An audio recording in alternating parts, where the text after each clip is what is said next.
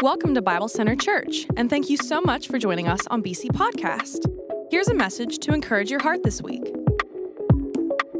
Well, good morning to you. My name's John. I'm one of the pastors here at Bible Center, and it's my honor and privilege to open the Word of God with us this morning. Amazing, right? Amazing. I was telling the Bealey family earlier, about a year ago, I remember a conversation in my office with Mary Beth and Caleb, and we were talking about a desire to see orchestra back as a part of our church, and how it's just something that we fondly remember and would like to have to be a part of us again, and how in Charleston it's increasingly difficult as the arts kind of fade with different things. And so I told them this morning, you guys are an answer to prayer. You're an answer to prayer. And so thank you to them for sharing this morning. Just absolutely awesome. Absolutely awesome. Paul and Lee aren't here at the moment, but Casey's parents, there they are. Congrats to Casey's parents.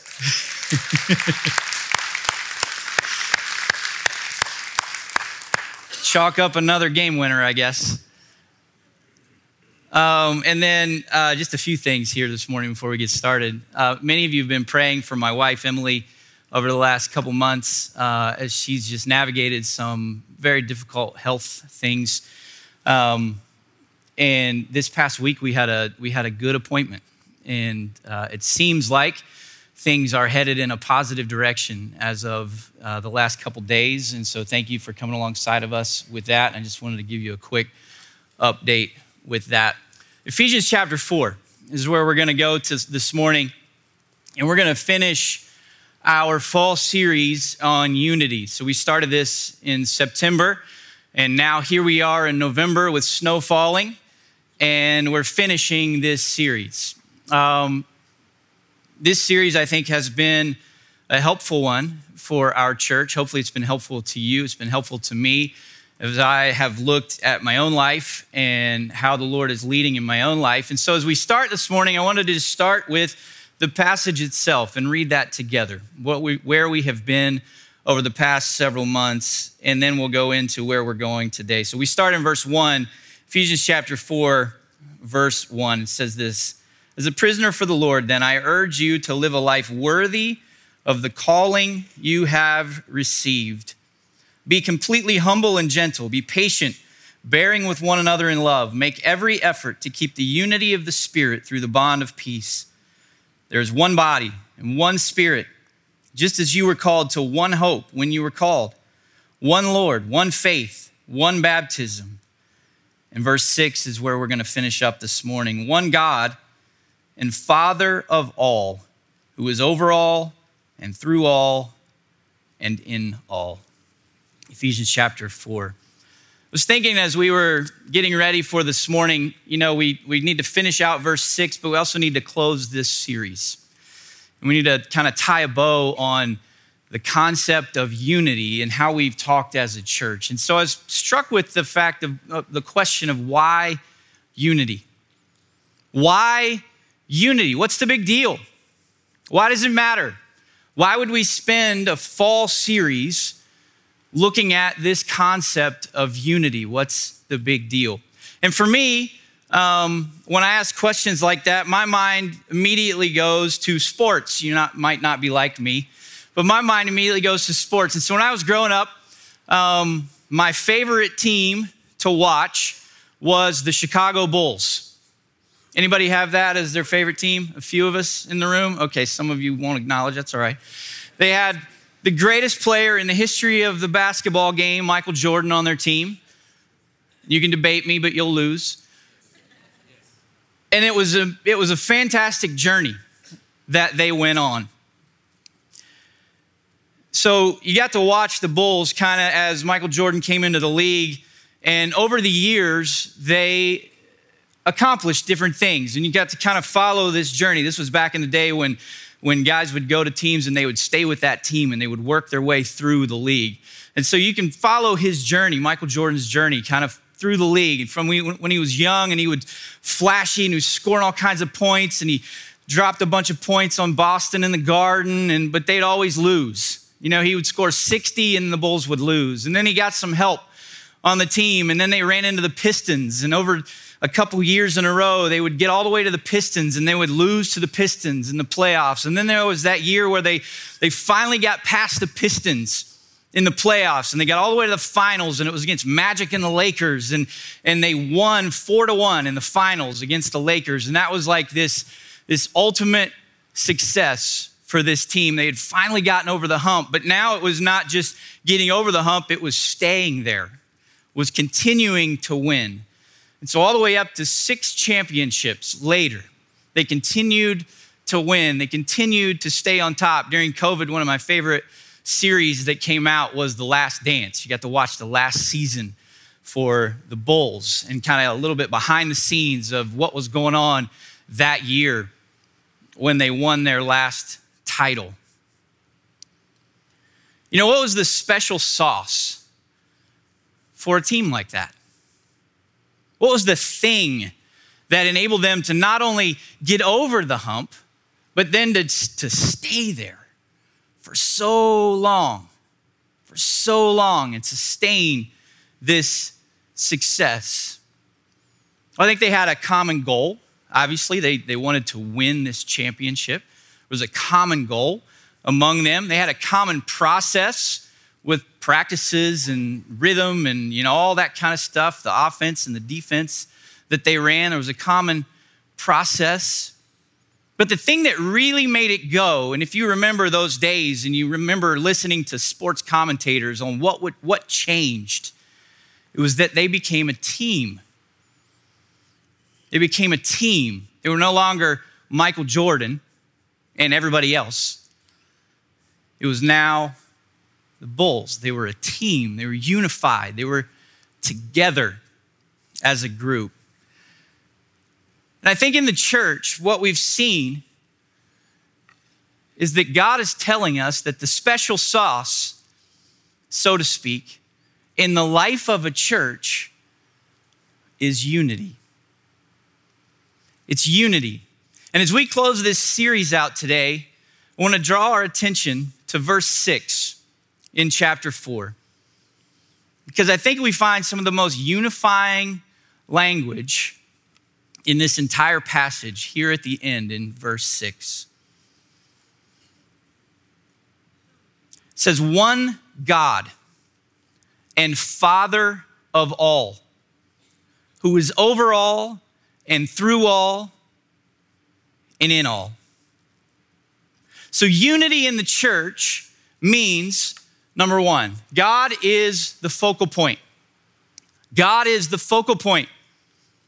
There is one God. He is the focal point. And just like the Bulls had the championship as the focal point, in the church, the thing that's unique about the church is that our focal point, the reason we exist, the reason we gather together, the reason we are even a people group is because there is one God. He is the focal point. His design and plan is what leads to human flourishing. His design and plan is what leads to human flourishing. Go to Romans chapter 11. Flip over just a few pages in your Bible to Romans chapter 11. Romans chapter 11 is, most people would agree, a difficult chapter in the Bible. When you read through Romans chapter 11, it's tough. There's some tough stuff in there. And at the end of this chapter, Paul says a doxology. In other words, kind of this culmination, this end moment where he's kind of summing everything up. And in some ways, this doxology is a recognition that even Paul may not totally have completely understood what he just said. But he's left with this. He says this, starting in verse 33. Oh, the depth of the riches of the wisdom and knowledge of God. How unsearchable his judgments and his paths beyond tracing out. Who has known the mind of the Lord? Or who has been his counselor? Who has ever given to God that God should repay them? For from him and through him and for him are all things. To him be the glory forever. Amen. Three things about God. Three things about God that I think we can see from there. First thing, God is the original originator. He's the original originator. I was trying to figure out words that you could put together that just would make you think a little bit of like, there's nothing before him. Like he's the original originator. Have you ever stopped to think about the fact that anything that is created out of something that was already created? We are sub-creators. The only things that we can make were already made by God. He is the original originator. The original originator. In Romans 11:36 there you see, for from him are all things.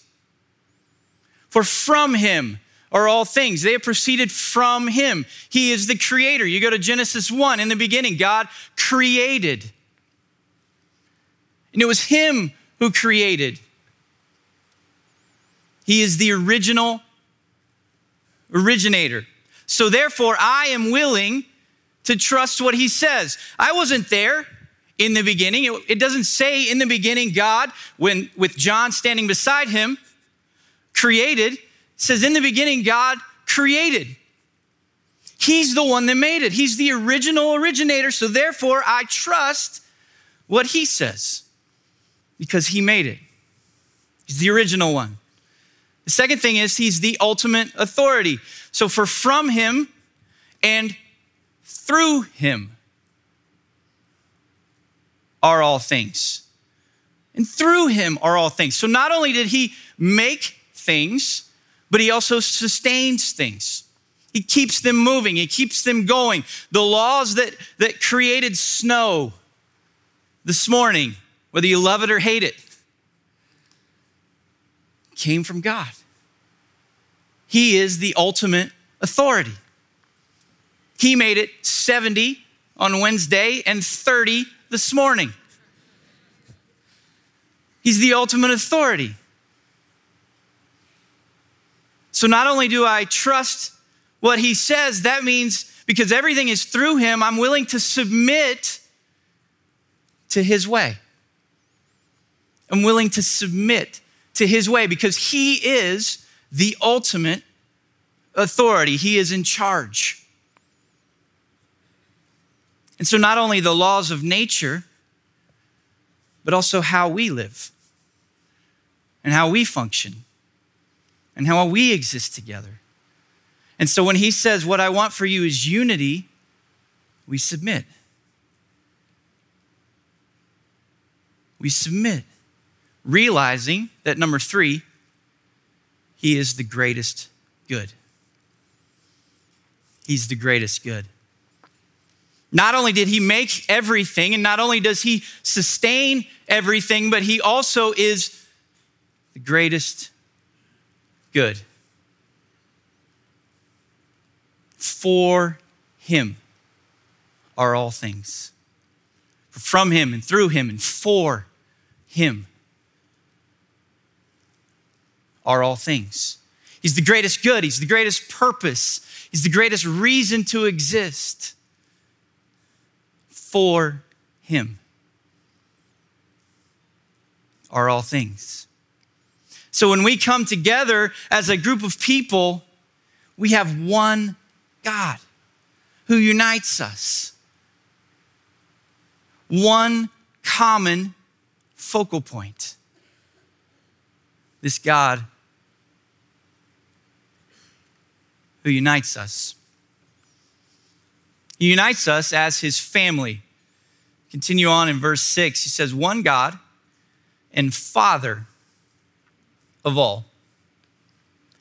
And that word Father is on purpose. In fact, At the end of chapter 3, Paul says, "For this reason I kneel before the Father, from whom every family in heaven and on earth derives its name." The Greek word there for family, patria, is taken from the word for father, pater. And it's the same word here in verse 6, father, pater. Our family is created by God, who is our Father. So the second thing that we see here in this passage is that his family is my family.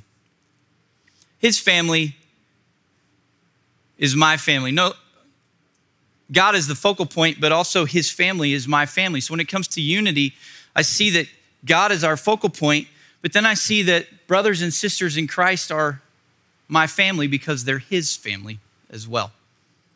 They're his family as well. So there's some evidence that we've seen throughout this series that would point to the fact that we have unity as a family. And there's some things that we could say would point to the fact that we don't have unity as a family. And so as we've gone through this series, I've been evaluating myself, and hopefully you've been evaluating yourself. Am I contributing to unity? So the first thing that I would say here is unity matters more than preference, is evidence that we have it. If we live in a way that our unity is more valued than our preference, that's evidence that we actually have unity. It's evidence that we actually have unity. If the contrary is true, that my preference matters more than my unity, that's evidence that we actually don't have unity. We're actually not drawn together. We're actually not living in a place where God is our focal point. But I've become our focal point, or you've become our focal point, or that thing has become our focal point. Think about it in your own family. You know, families sacrifice preferences, easy for me to say, sacrifice preferences all the time, right? It could be something as simple as a paint color. Maybe you've gotten together and you've decided we're gonna go with gray. And gray's not your favorite. But for the sake of the family, the kitchen is now gray, right? We sacrifice preferences all the time within families. And so within the church, that should be true as well, because we are family. We are family. We have one Father. We have one Father. And those preferences are sacrificed for each other. Number two, in evidence, is that generosity is normal. Generosity is normal. Look inside of any family and you'll find sacrifice taking place in an ongoing way. You'll find generosity taking place in an ongoing way. And just like that in the church, generosity is proof that we are unified. The opposite is true when generosity becomes a program. When it becomes forced, something that's one way. And generosity is so much more than giving dollars. It's so much more than giving dollars. It's a lifestyle. One of the things I love about Bible Center Church is we are a generous church with our time, with our talent, resources, whatever it might be. You're not gonna find a larger group of generous people, I think, on the face of the planet than here. It's normal. It's one of the most unifying things about us. If we hear that someone is in need, or that someone is in trouble, or that someone is going through a tough time, it's a leap to action. It's a leap to action. It reminds me of what we talked about from Acts chapter 2, when Luke was describing the early church, and he said all the believers were together and they had everything in common, and they gave so that no one had need among them. And it wasn't because there was some fancy building program that they had put together. It wasn't because there was some snappy brochure that they had that had gone out. It wasn't because it was some Christmas offering that was taking place. It was because it was a lifestyle for them. Generosity was normal for this group of people. It was an honor to give. And as a group of people who live under one Father, as a family, it's evidence of unity. Generosity is evidence of that unity. And then number 3, the third evidence is that conflict leads to oneness. Conflict leads to oneness. The counter to that is when we're not unified, conflict leads to division. Conflict leads to division. You'll notice what's present in both. Conflict. Why is that? Because we are people. We are broken, sinful people. Why do you think Paul spent the beginning of chapter 4 telling us how to live with each other? And if you look carefully, a lot of that assumes that conflict will happen. Think about it for a second. He encourages us to have humility. Why? Because most likely there will be times where we're wrong. He encourages us to have patience. Why? Because there will be times where we are wronged, where things don't go our way, where something has happened that we're not in favor of, where we've been treated poorly. But he says, have patience. He says, be gentle. Why? Because there will be times when we want to be angry.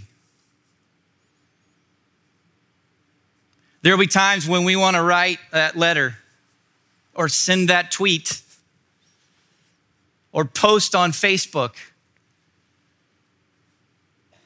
He says, be gentle, prepping us for those moments when conflict is inevitable. He says, bear with one another in love. Why? Because we'll all make mistakes. The longer you're part of this group, the more likely it is that you're let down. Why? Because we're human. And so he says, bear with one another in love. Bear with one another in love. He says, make every effort to keep the unity of the Spirit through the bond of peace, because he knows that the greatest threat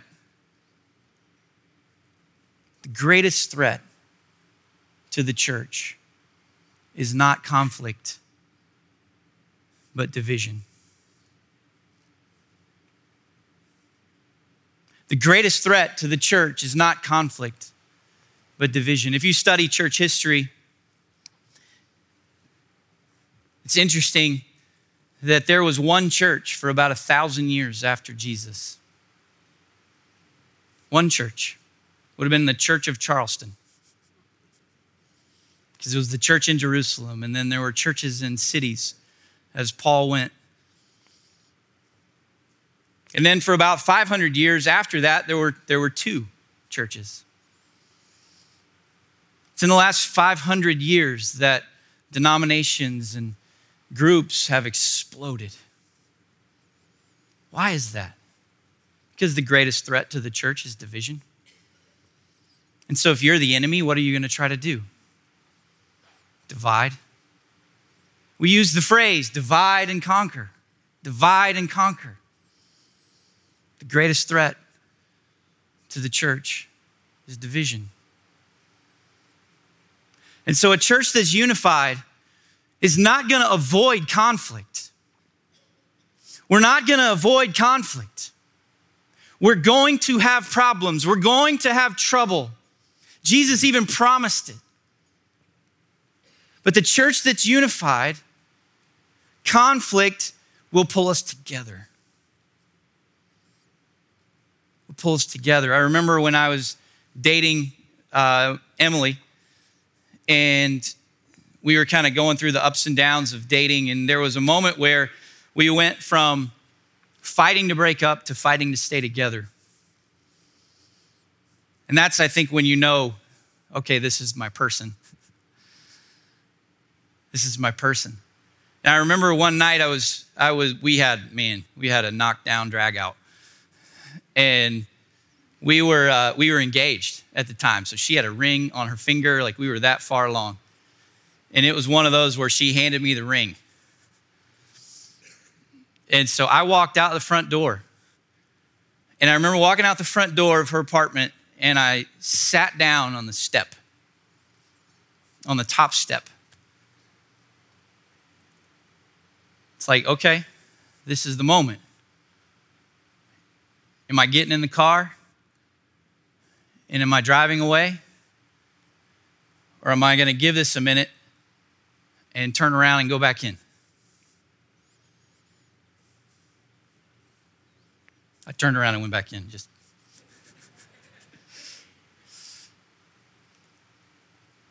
Conflict in a unified church leads us to oneness, not to division. We can expect it. Paul gave us guidelines for how to deal with it and how we should function, expecting that it's going to happen. But as we rally around our focal point, which is God, and we understand that the people sitting in this room are not just people that live in the same city, but they're family.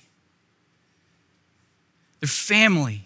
And that extends not just here in this room, but it extends to other Christians in our city and extends to other Christians in our state and around the world. We're family. And so when we fight for unity. We fight for togetherness. We go through the stuff because it's worth it to maintain unity. To maintain unity. It's worth it. Number three, the mission in a church like this has fuel. The mission in a church like this, a church that is unified, a church that sees God as their focal point and sees each other as family. Now in a church like that, in a church like this, the mission has fuel. Go to John chapter 17. John chapter 17. And while you're going there, I want to set it up a little bit. So the Gospel of John, one of my favorite Gospels, one of my 4 favorite Gospels. 13 through 17 in the Gospel of John is an account of the upper room. So we have multiple chapters of what took place, the conversation that took place between Jesus and his disciples right before he was going to go to the cross. Multiple chapters that are dedicated to this, what must have been just an incredible experience to be part of. And the disciples obviously did not know exactly what was going on. They had some idea that something was about to go down, and more so as this conversation took place. But Jesus, when you read the words of Jesus in John chapter 13 through 16, you start to see what was on his heart at the end of his life. What was on his heart in those moments before he was going to go to the cross? This was kind of his final parting words to this group of people who had traveled with him for now 3 years. What was on his heart? What did he want to make sure they heard? What did he want to make sure that they knew and were focused on? So you get a really intimate look at the heart of Jesus. And at the end of that time, together in John chapter 17, Jesus prays. Can you imagine being in the room when the Son of God prays? So this group of people were sitting in this room and Jesus prays in those moments. And when you pray and when I pray, most of the time, those are the things that are really near and dear. Those are the things that we deeply care about. Those things we take to God in prayer. And so in chapter 17, verse 20, Jesus prays for us. He prays for us. He prays for you, and he prays for me, and he prays for believers. Even in this time. And he says this, my prayer is not for them alone. I pray also for those who will believe in me through their message. So he had just finished praying for his disciples. And now he's praying for those who will believe in him through that message, through their message. That's us. That's us. What does he pray in these final moments before he goes to the cross? Verse 21, he says that all of them may be one. Father, just as you are in me and I am in you, may they also be in us, so that the world may believe that you have sent me. I have given them the glory that you gave me, that they may be one as we are one. I in them and you in me, so that they may be brought to complete unity. Then the world will know that you sent me and have loved them even as you have loved me. Then, that they may be brought to complete unity, then the world will know.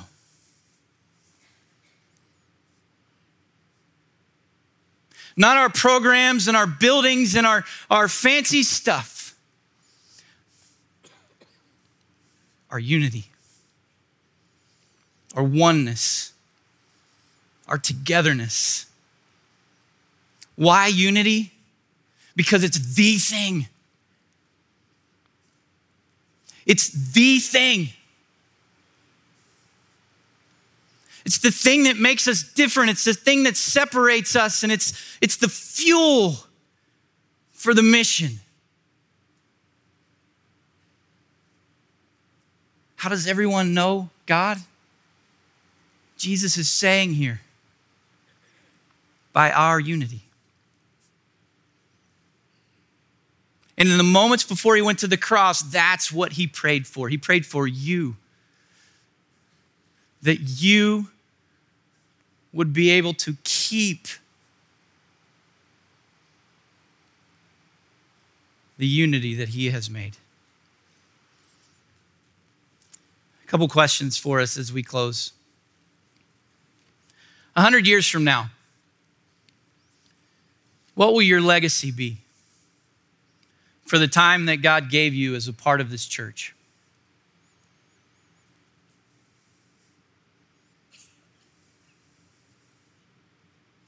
What do you want that to say?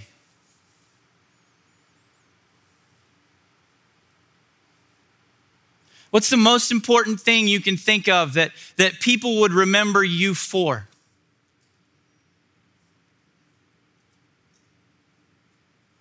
What about in our city? Not just this church, but you're a Christian that lives in this area, in this valley. 100 years from now, what legacy do you want to leave in this valley as a Christian who lived in this valley? What about our state? In the state of West Virginia, 100 years from now, when they speak your name and they talk about you and the legacy that you left behind, what do you want said? What do you want said?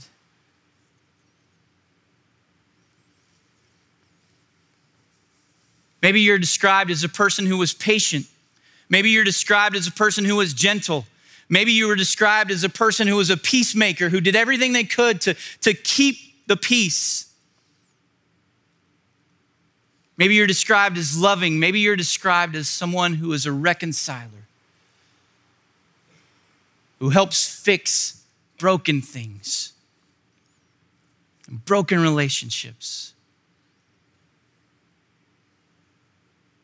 And this church and this valley in our state is different because you were part of reconciling broken things.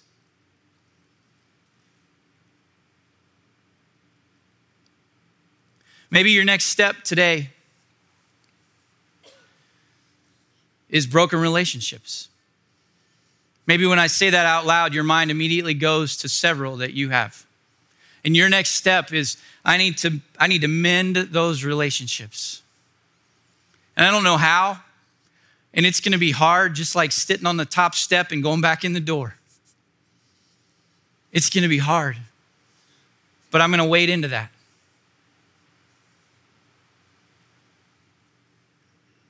Maybe your next step is just relationships themselves. Maybe you've been sitting here for a few weeks or a few months and you've been in the background and I don't know that I want to plug in because I'm not sure what's going to happen and where I'm going to go and what people are going to be like. And maybe your next step is, I need to get involved. I need to know people. I need to know people. I don't know what God's speaking to you on today. But what is he asking you to do? How is he asking you to play a role in the unity of this place, in the unity of this people group? Because before we can talk about influence and impact all across our state, it starts right here. For more information, visit us at BibleCenterChurch.com and give us a follow on all platforms at Bible Center.